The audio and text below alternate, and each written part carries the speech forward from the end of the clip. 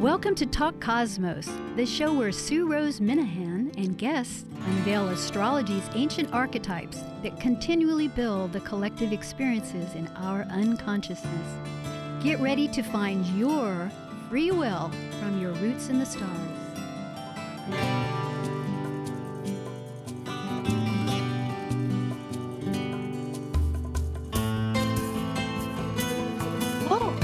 Again, this is Talk Cosmos, and I'm Sue Rose Minahan, and tonight is May 16th, and we repeat on this coming Thursday at 6 o'clock in the morning. That's the Pacific time, or 9 o'clock on the East Coast, and it will be on the 21st. Tonight, we're talking about the Venus retrograde. It started on May 13th, just a few days ago, and here on the West Coast at 2:45 in the morning, and on the East Coast at 5:45 in the morning, if you're pulling up a chart. And in Europe, if you happen to be listening, it was at 7:44 a.m. I trust I've got that correct, and that would be on... Let's see, I'm confused. You know what? Let's delete that thought because of my notes. It was pretty quick and I had it and I may not have. The point is, it's retrograde everywhere. And what is retrograde? It's an apparent backward motion that the orbit of the planet from Earth's viewpoint appears to be in process. And it is our experience, and it interrupts our perception, that particular transit.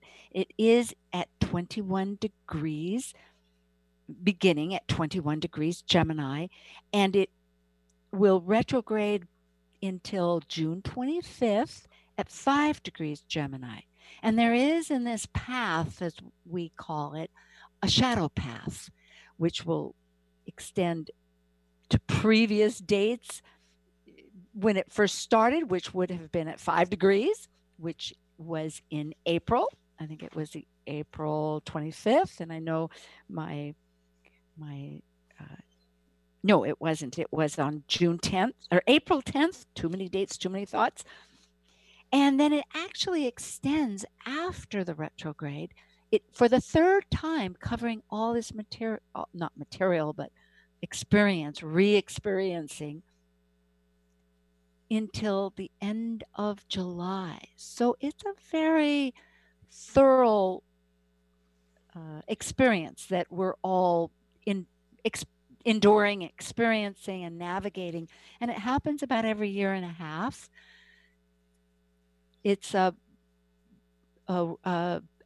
particular feature of figuring things. So with more of that, we will discuss. And now we're ready for Planet Buzz. Focusing on planetary ecliptic orbital cycles and planetary pairs called synodic cycles connecting the planets at the same degree that begin our relationship, these are the members of Planet Buzz. I'm Sue Rose Minahan, host of Talk Cosmos, an evolutionary astrologer and consultant, plus a certified color energy coach. I explore creative expression as an artist, a musician, and write abundantly, stories to poetry. I love investigating mythology's language, philosophizing eternity, and I'm a perpetual student of life, seeing oneness of body, spirit of people, animals, and nature. And I'm Dr. Laura Tadd. I have a PhD in human science and work as a spiritually oriented psychological astrologer with people around the world. I teach and lecture on astrology both in person and remotely. I have a blog. I have written for the Mountain Astrologer, Celestial Vibes, and Tarot.com. Additionally, I am the educational coordinator for Live Life Resources, an educational nonprofit specializing in resiliency training, education, and research. And as the ancient Hermetic code reveals, as below, as above, as above, as below. Well, there you have it, the whole schmeal of energy, yes? From ancient times to current times. And once again, the cycle of Venus continues.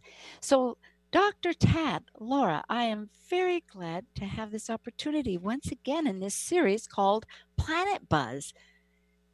Yes, thank you. It's great to be back. And I know we're going to start doing this pretty much once a month going forward. So yeah, I'm looking forward to it.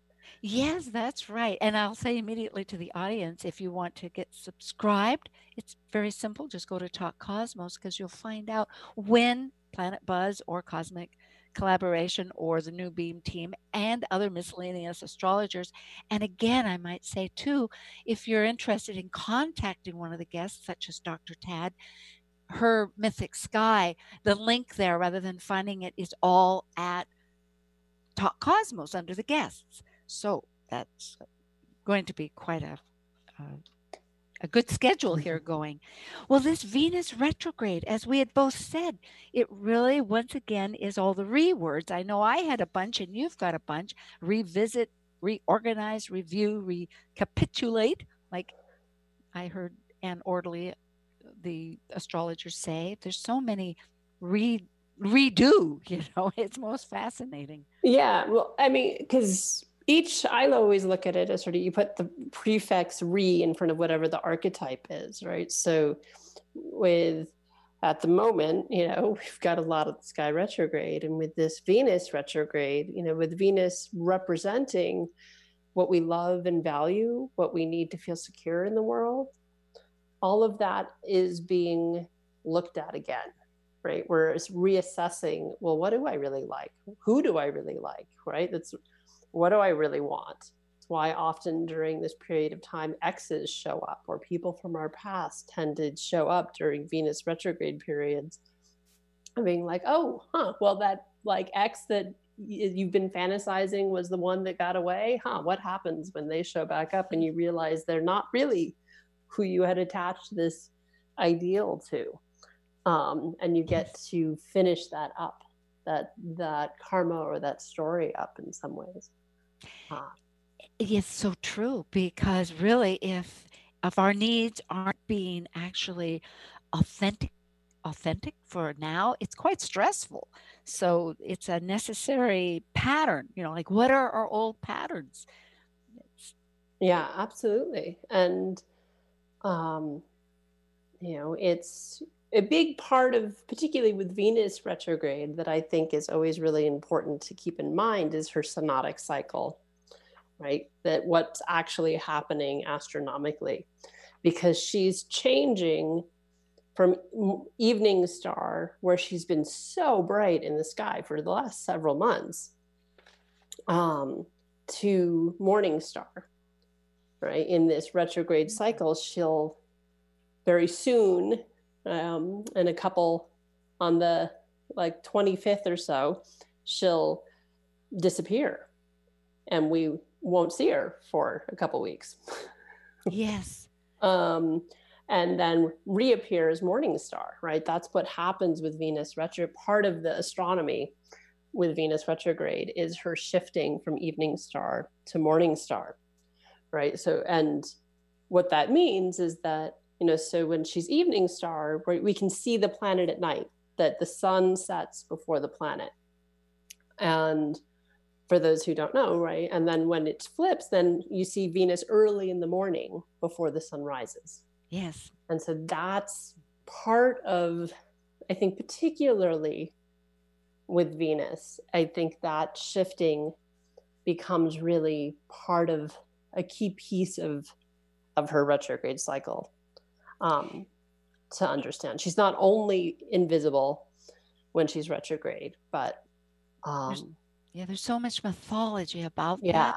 that really is demonstrative of understanding some of the characteristics that we're shedding, because every culture had it. There's some, being in the Western traditions, as we are, that our culture seems to accept more. For instance, of like Inanna, who, and not everybody knows of it, but as she descended and just let go of all her possessions, in a sense it was of her values, and then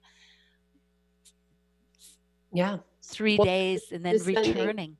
Descending into the underworld right? And this disappearing. And so, and in astrology, then, we often talk about it as like when Venus is combust in somebody's chart, right? Is that it's within, 5 to 10, some astrologers say 15 degrees away from the sun.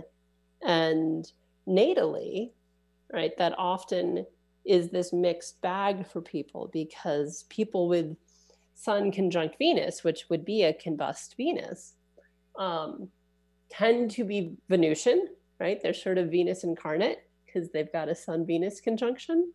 But then because the planet, the star, was not visible when they were born, they can struggle to see their own value. To express and self-esteem, that is so important. It's very true. And combust, I've actually seen that. I mean, perhaps many of you have, but these sun's beams are so brilliant out as it's setting that actually it doesn't have to be setting. But the point is, it's happened to be setting at this time that you just literally could hardly see it. Yeah. It's the radiation out of it. When you go look at because you're quite a sky watcher. I really appreciate that. You bring that into context. I've got a good view off of my balcony, so it helps. It's wonderful to know what direction to look out. Like I have a south window too, so that at nighttime here, it's pretty visible. But that's very true. These factors that Venus is emphasizing are because she rules 2 signs. Yeah. It would be both the Taurus, which is the second sign, and the 7th sign of Libra. So there's partnerships of Libra, there's many others, but it's self and other, and then the survival and the self and reliance of possessions, of finance. That are Taurian. But that self-esteem too is so important to an embodiment. That was another factor I was thinking. Really in a retrograde time, our relationships are so, because it is in, and I didn't finish that sentence, I apologize, but because she's in Gemini, we're communicating to ourself thoughts. Well, I don't know, a lot of times over media these days because we are being isolated. But as we communicate, it's with others, and then it's also with ourselves, and it's embodying ourselves. If we can embody more, that is a real process of connecting to our self-esteem and values, which... Yeah, well, and I think with it being in Gemini for this retrograde, right, it doesn't always happen, but it happens to be with this one that she's in the same sign for the totality of the retrograde.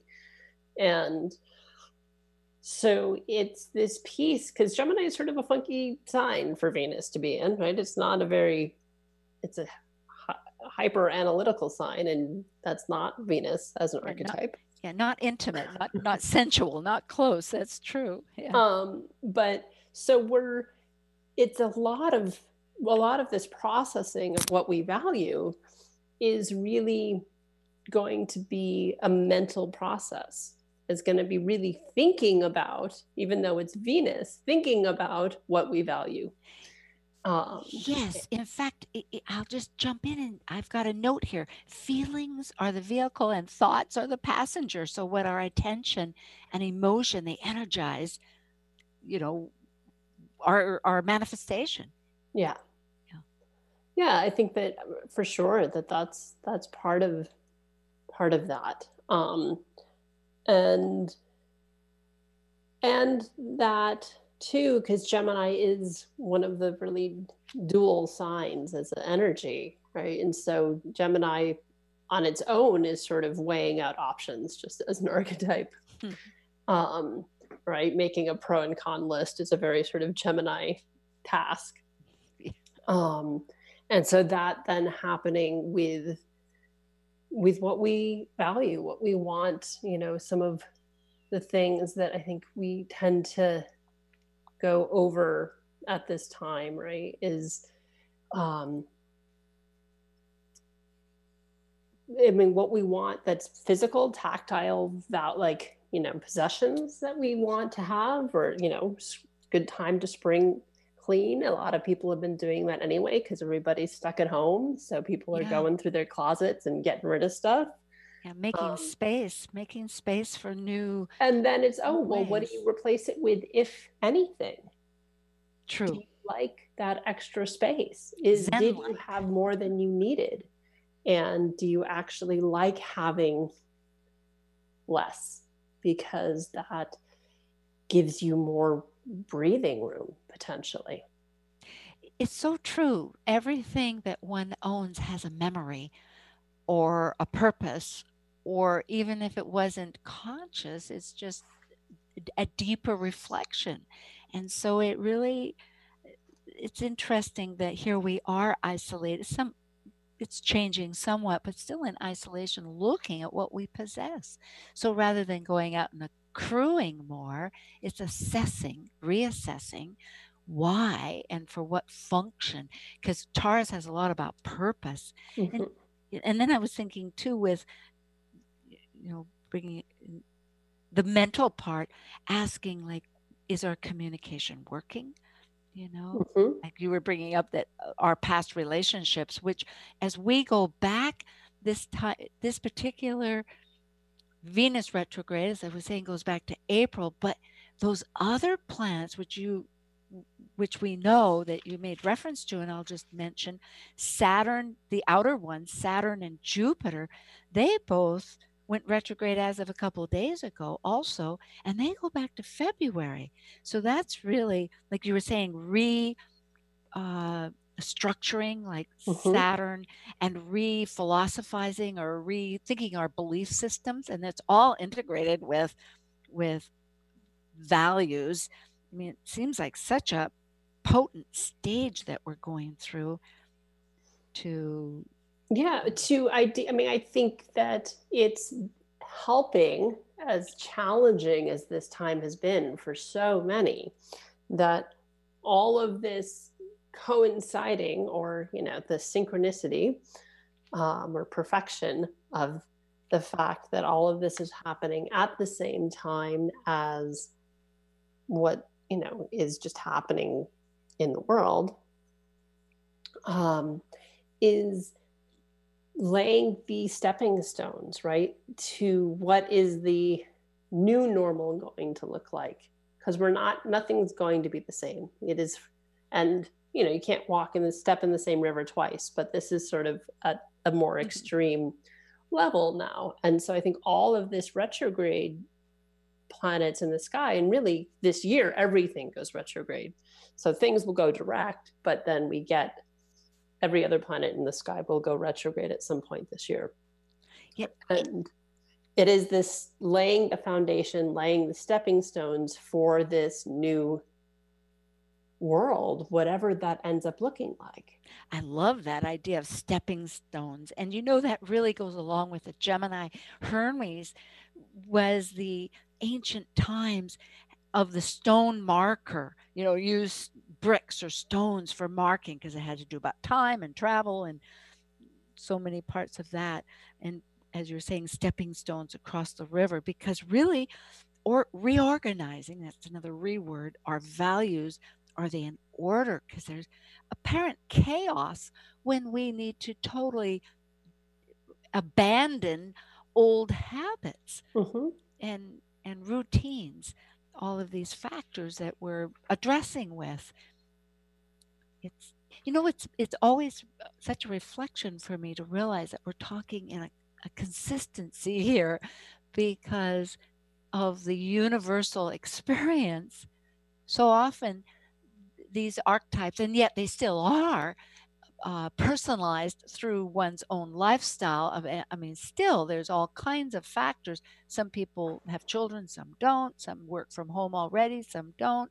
Some are, et cetera, et cetera. Some are getting support from work. But the fact is that we're all in some ways needing to find center in this chaos, and it has to do with our values of body and spirit. Yeah, I think that that's definitely a piece of it. And then, if people know their own astrology, it's seeing, okay, well, where are these retrograde planets? Where are they traveling through in one's own chart, right? So what part of their life is getting spotlit during a given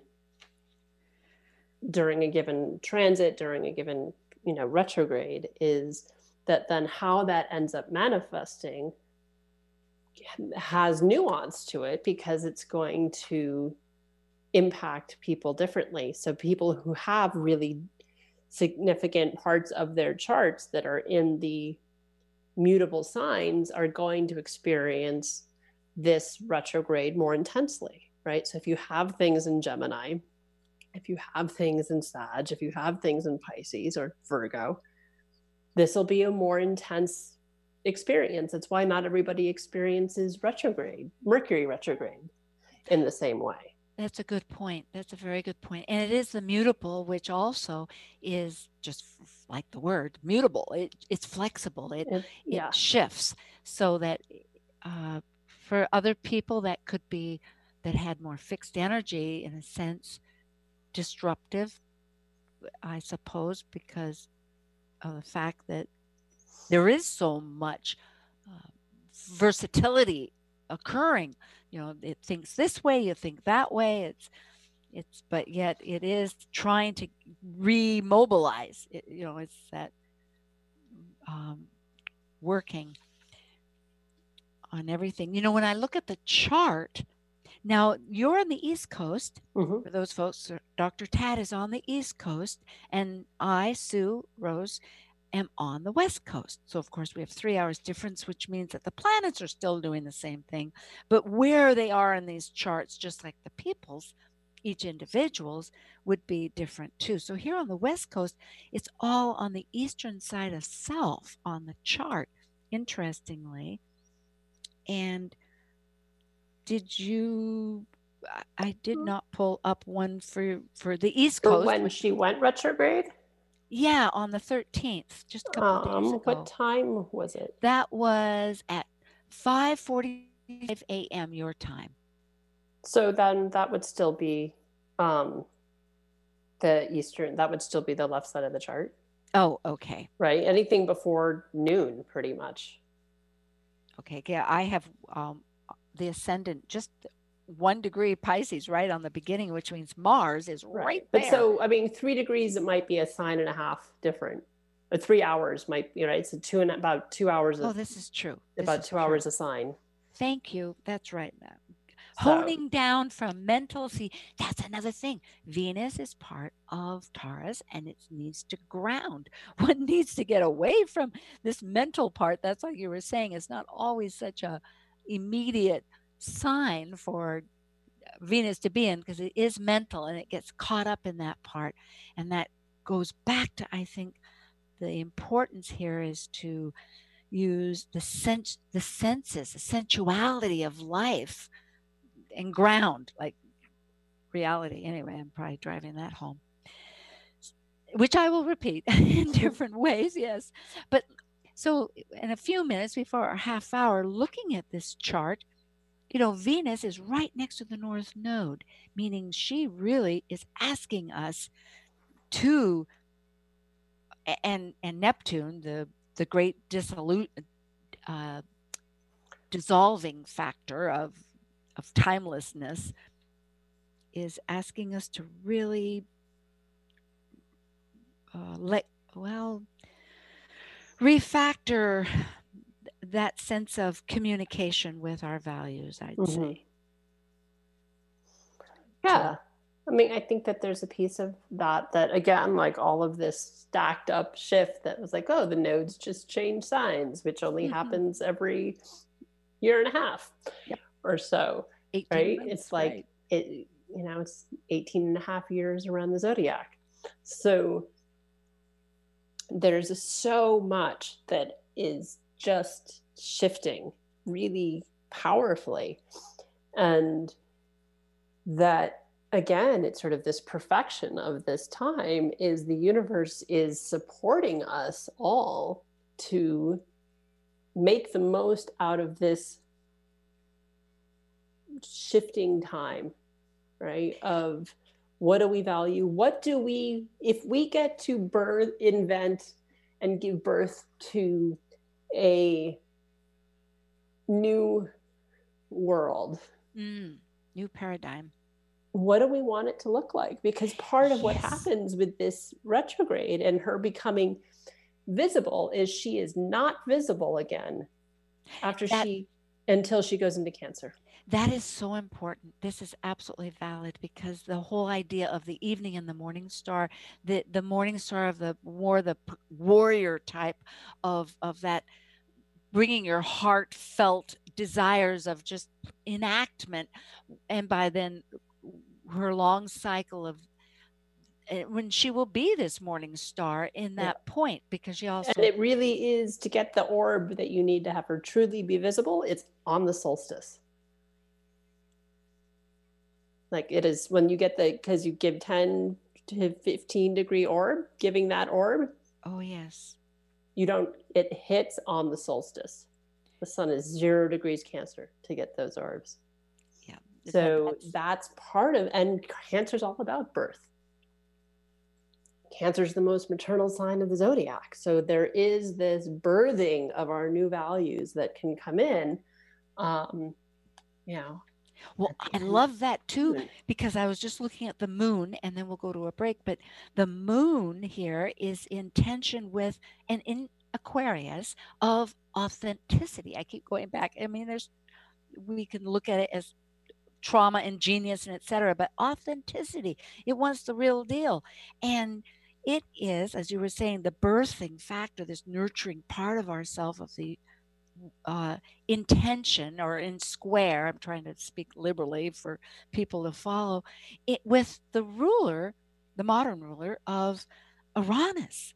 So, and Uranus is in the Taurian values. Right. So it's just a real good echo here, an echo chamber of saying just what you were bringing attention to for our thoughts. As we had said earlier, what we see is what we get. Well, we shall return with Dr. Tadd, and this is about Venus retrograde, Talk Cosmos, Planet Buzz. Thank you so much.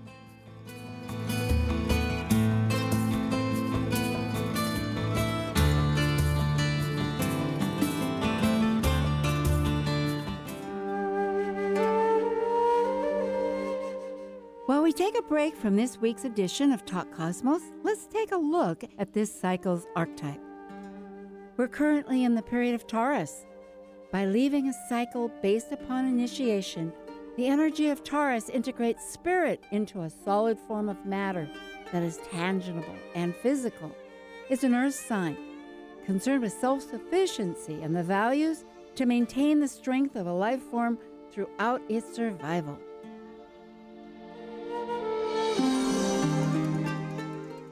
Would you like to re-empower the desires manifesting your dreams? Come ignite your summer solstice eclipse new moon energies in a Talk Cosmos 2-part online workshop event featuring their very own cosmic collaboration panel on Sunday, June 14th from noon to 2 p.m. and navigate your experience during this current Gemini Venus retrograde period while communicating to your deep self your authentic values. And Monday, June 15th from 5 to 7 p.m. with the Moonbeam team, which includes an experimental ceremonial workshop to release unwanted and worn-out patterns to express the life you desire. To register for this Talk Cosmos online workshop, go to eastwestbookshop.com, click on Online Events, and join Talk Cosmos to redesign your vision. This is Dawn Glinsky from 6 O'Clock Astrology, and you're listening to Talk Cosmos on Alternative Talk 1150 AM, where we discuss the meaningfulness of our roots in the stars. Alternative Talk 1150, online at 1150kknw.com. Oh, welcome back. This is Talk Cosmos on May 16th, repeated on the 21st. And I am speaking with Dr. Laura Tadd of Mythic Sky, which you can also find at Talk Cosmos. If you forget and want to find out just the guest information. And we're talking about Venus retrograde that started on May 13th and will continue until June 25th, and has a shadow period that dated back till April and will extend all the way through July, where we get this wonderful opportunity every year and a half to really look at our value system. What are they? Are they working? And it's not like that's foreign to us. We've been probably wondering of those various times, but we are addressing it because she is right now in Gemini, which is a communication sign and ruled by Mercury, which is also ruling the nodes. It just recently ingressed or entered Gemini Sagittarius, which it does every year and a half. And we will discover more and more really what that means, just like the ones that we left just a week ago, which finished in North Node in Cancer with the South Node in Capricorn. And who would have thought, I have to keep reminding myself that we would be in a home-based environment such as Cancer is so known for, and processing our own worlds. Well, now things have changed. We're really doing an emphasis on the thinking patterns, but the fact is that Venus wants us to embody things. So I did a little recap there, but Dr. Tadd and I we're talking a little bit about the chart, and we'll probably continue. And who knows where we'll go in this voyage of mental self-value voyage. Yes. Well, Venus is in Gemini, so. Yeah, that's very good. Thank you. You know, I have to mention this. Well, there's two things to mention, but I'll do this. Somebody had a book. We have a little free library out here, and another person was mentioning what a great time to have one because the libraries are shut. Mm-hmm. So people exchange, and I'm not too worried about wearing my gloves, I must say, when I take a book. I'm a real bookaholic. So there was one on Shakespeare's sonnets. Now, I have Shakespeare's books. My grandmother adored him. I had a statue. It was a big feature. But I have not read all of Shakespeare. My mother, on the other hand, knew the stories frontwards and backwards because my grandmother loved him. But this was a sonnet 145, and it brought to me really a thought about Venus and in the sense of our values, because the whole beginning line, and that's how they know one sonnet from the other, I learned, those lips that love's own hand did make, meaning oneself, really, breathes forth the sound that said, I hate. And so it goes on to say that by the end, it's not that long, these sonnets are maybe 12 lines or something, but says it threw away from hate she threw and saved my life, saying, not you. And one could interpret that as saying, oh, she didn't hate me, in other words, the other person, but rather because this is really a business of finding our values, the relationship with self and others, the connections, revaluing them. It's not hating oneself, because that goes back to that idea of self-esteem that's so fundamental and important to shift so that we can build it and right. Well, I think that's part of that synodic transition from evening star to morning star, right? From a more traditional understanding that Venus's evening star is much more of an internal process. I love it. And it's much more active and as morning star, even just in the myths and the archetypes. And so that's part of this. I sort of have tended to think of, well, that's this duality that she has of this Taurus Libra, is that in some ways maybe she's more Taurian as evening star and more Libran as evening star she's more Taurian, and as morning star she's more Libran. And so that's part of that self versus self in relation. It's not just other, it's self and other. It's how are we in relation to other people, right? That's how, like with the seventh house, well, it's not just our partners, it's what do we project onto other people, because it's easier to have somebody else play it out than figure it out for ourselves. For good or bad. It's absolutely true. And a good reason, as you had brought in from the very beginning, why during this time past relationships, whether as an ex-person or just some work experience that we have that is current in our thinking and all Yeah. of that. And Yeah, even so just thinking true. about, it can be people from our past. I was looking up just a little. So the last time she was retrograde in Gemini at almost the exact same degrees was 2012. She went retrograde at 20, almost 24, and got back to 7.5. So it may also be things that happened or began in 2012, May to June 2012, that cycle back around for people. Gee. Because that's part of that, the whole thing with astrology is it's cyclical.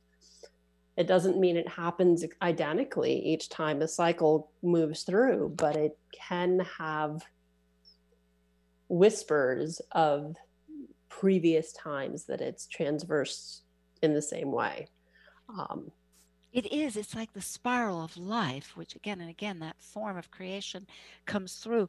But this identification reminding us right now, Laura, Dr. Tadd, that 2012, because universally, in many ways, that was a shift of some consciousness. I know that for myself, I happened to visit Guatemala and Tikal. It was supposed to be when the calendar ended for the Mayan calendar. And yet, we're right now, in a sense, we're also doing a very abstract, and I say abstract because it's not so concrete. We can't just prove things, but we can prove that the environments are changing, but we can't prove how our thinking is changing necessarily. And that's what I was relating back to, that 2012, in a sense, was like this recalibration of where we've been and going.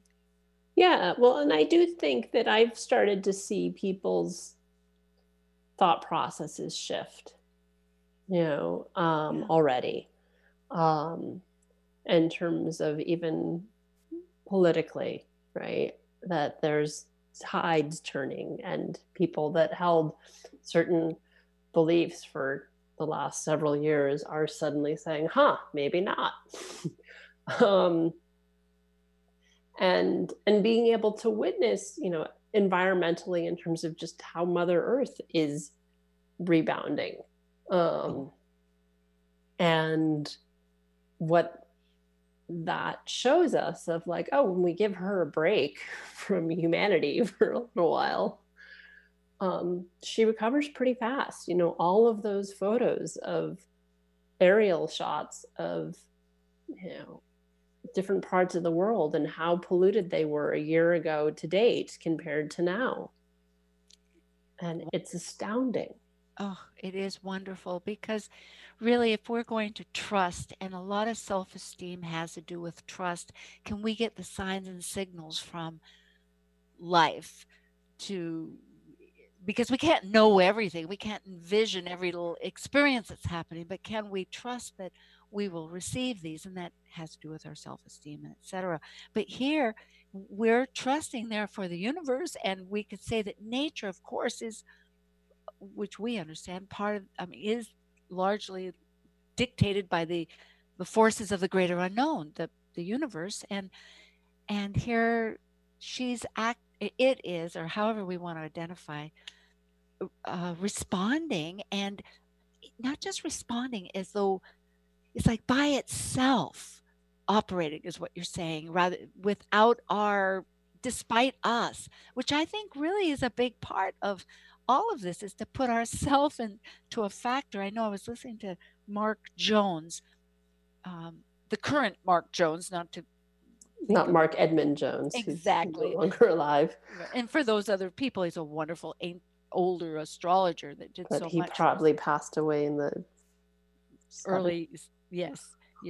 But Mark Jones of England, and he was bringing back the idea of the levels that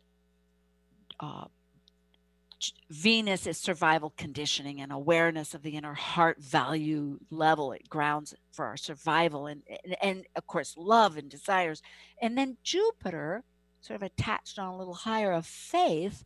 And then Neptune, which interesting right now, Venus and Neptune, as I was saying, are in square, their intention, which for good purpose, of higher consciousness, so that we can perhaps shift our smaller viewpoint into the larger viewpoint, and this whole relationship with nature, as you're bringing up. Right. Well, that Venus, Neptune is the higher octave of Venus, right? That Venus is what we love and value, and is very, in some ways, can be very ego driven, but definite and very tactile and physical world, where Neptune is universal love. It's universal compassion. It's Kuan Yin. It's the Buddha, right? I mean, that's that Neptunian, universal compassion and love. And so it's this more elevated love. Yes, and does relate really to nature, and the fact that isn't this wonderful that our partner could be with nature, as you were saying, how we treat the earth, that it isn't that we have to plant everything and dictate how it's going to be. If we just let nature be, nature pretty well knows. Yeah. Yeah. And I think, to me, I'm a fan of squares. I know most people are, they're challenging, but I agree. I spoke at the Astrology Guild in Tucson in February about reframing squares was the title of my talk, and how that the gift of them is they hold the archetypes in check. That they can't, those archetypes, so Venus and Gemini can't be too overly chatty and scattered without deeper meaning, because it collides with the energy of Neptune, with that 90-degree tension. Oh, I like it. It's like a check and balance system. Supposedly exactly. in the United States is that it and conversely, that Neptune in Pisces that could be so dreamy and spacey and just never manifest into anything is forced to communicate because of the Venus and Gemini. Yeah. It has to give words to this universal love and compassion concepts that it's putting out into the world. And so it even though it's an air sign, to a certain degree, there's a concretizing. Well, yes, and interesting that I found that sonnet, because I was thinking of poetry.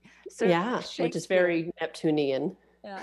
And at that time, when he wrote it early in the book, he was mentioning about, and it was, let's see, but he was mentioning a little bit, if this ear of corn will be accepted. And in other words, the interpretation of this was that plays at that time weren't really considered literature.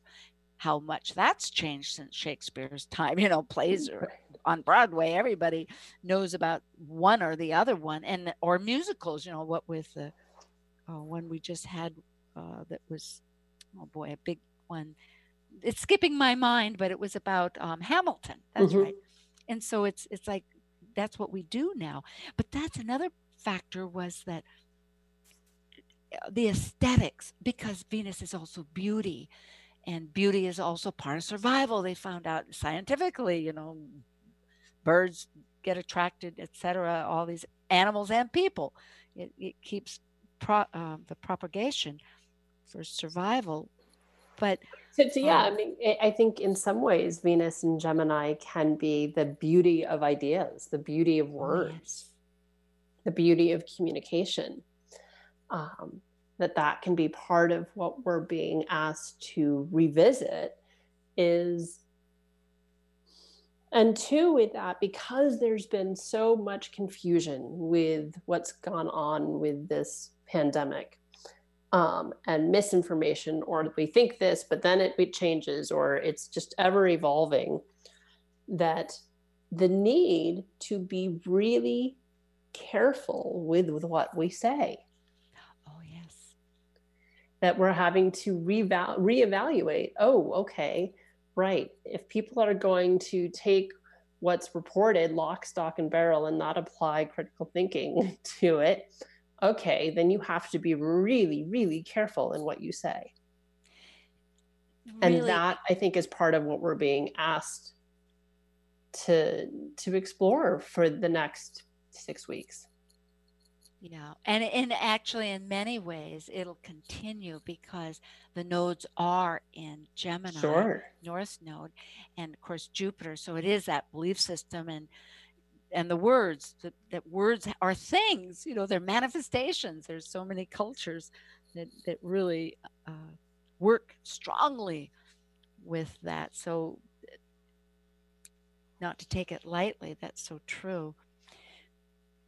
Yeah, but so the value, I think what's different with the retrograde, because I think communication and ideals, yes, that'll be a big focal point with the nodes having switched, but that this idea with the Venus there of the value in what we have to say is what I have. Oh, I mean, yes. that, Gotcha. I'll get people ask me, oh, can you predict when I'm going to die?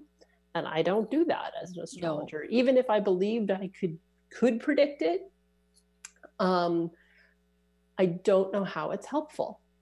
Well, so exactly. I see. Unless somebody was given a terminal illness and they were given, 6 months to a year, maybe I would look at it to give them some sense of a timeline because they were terminal. And so, okay. But short of that, I don't go there because what's the value? My first response is it helpful? If it's not helpful, I don't tell the person. And it sort of makes me think of, I'm reading this book right now about it. He was an astrologer in the 1500s in Italy, Jerome Cyrano, I believe. And at one point, he was even an astrologer to Henry VIII. And so he was very prominent. He's also started quantum physics, basically. Wow. Really fascinating human being. Oh, I'm circling but that. Part of what I was discovering and reading about him is that he saw in King Edward's chart, who was King Henry VIII's son, that he wouldn't live very long, but he couldn't predict that because the potential political fallout of him predicting that was devastating. And yet, he's then discredited for having made a different prediction when the guy dies a year later.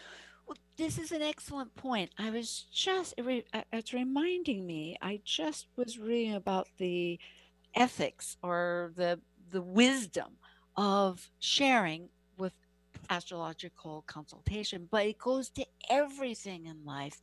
That really, what is the purpose just really of what you're saying, of sharing certain information to somebody, because there's certain people that really just want to discover that themselves. They do not want, and if it's not asked for, not to provide it. In other words, we get such an idea of just sharing everything, which brings me to this article that I just saw in the paper yesterday in Seattle Times.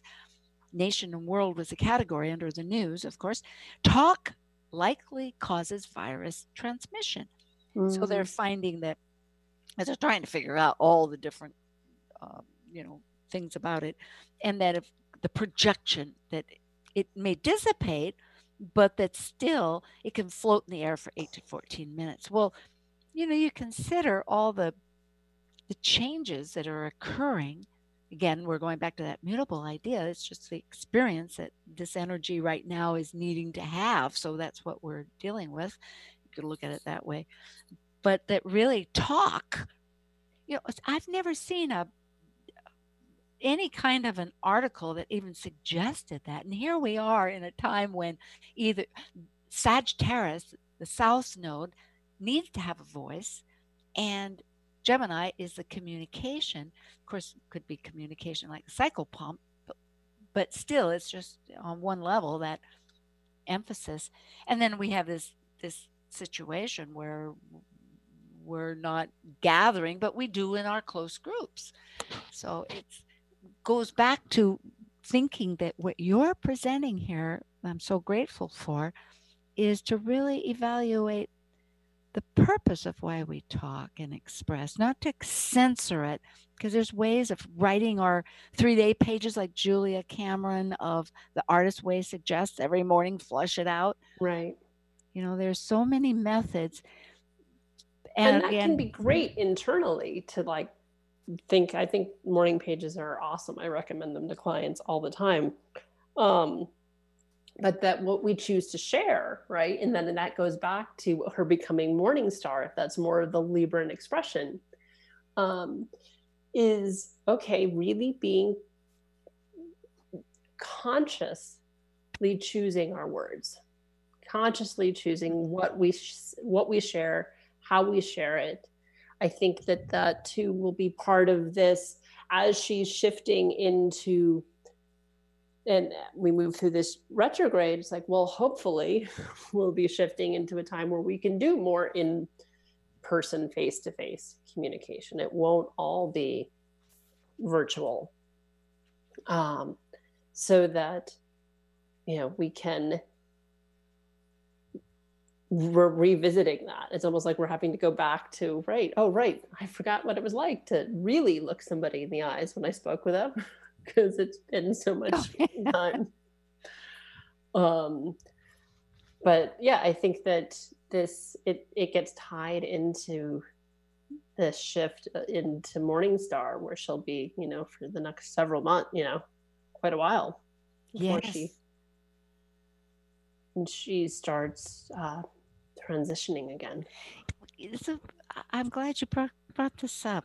Linked it together, which again is connections, right? Gemini. It's like connecting these facts, because we can think of this factor, but how does it really link in? And the fact that Venus will be is in retrograde and initiating. That's how Venus initiates a new. Well, I'm thinking of the Venus star point, but the retrograde is very important in that process. And that morning experience, that fresh ignition energy so that there's a whole shift, because the Mayans, it was two different goddesses, and not just the Mayans, Well, no, yeah, in Greece as well. It was, Morningstar was phosphorus, right? We get the word phosphorescent light. That's all the etymology of light. Oh boy, I love it. Being Morningstar. Oh, thank you, Dr. Tadd. Well, I will bring this moment just to bring up that next Saturday will be the Moonbeam team, and the Moonbeam team speaks of the new moon in Gemini. It'll be the new season. Well, not new season, but the new archetypal period of time that the sun's ingressing, and what energies and what is it that really in this experience that we commonly have as we keep being displayed in so many ways, and the full moon, which is that systematic 2-week progression as the sky evolves. And with these talks about planets, it is really a good experience to get outside and see them in the sky, such as you do, and Gemini Brett, who I take classes from, emphasizes, and so many other astrologers too. It's really part of our system. And you've got about 9 days before Venus will disappear. So from what I was, the 25th. Oh boy. Is when we'll not be able to see her again until sort of the end of June. So if you're going to get out and try to see Venus, you got to do it next week, or you got to wait till June. Yeah, and spring is a great time. I was just noticing some of these values that I've seen in the paper, like bird watching soars among bored Americans. Just getting out there, isn't that a perfect symbolism of Gemini and of beauty and nature, Taurus, everything.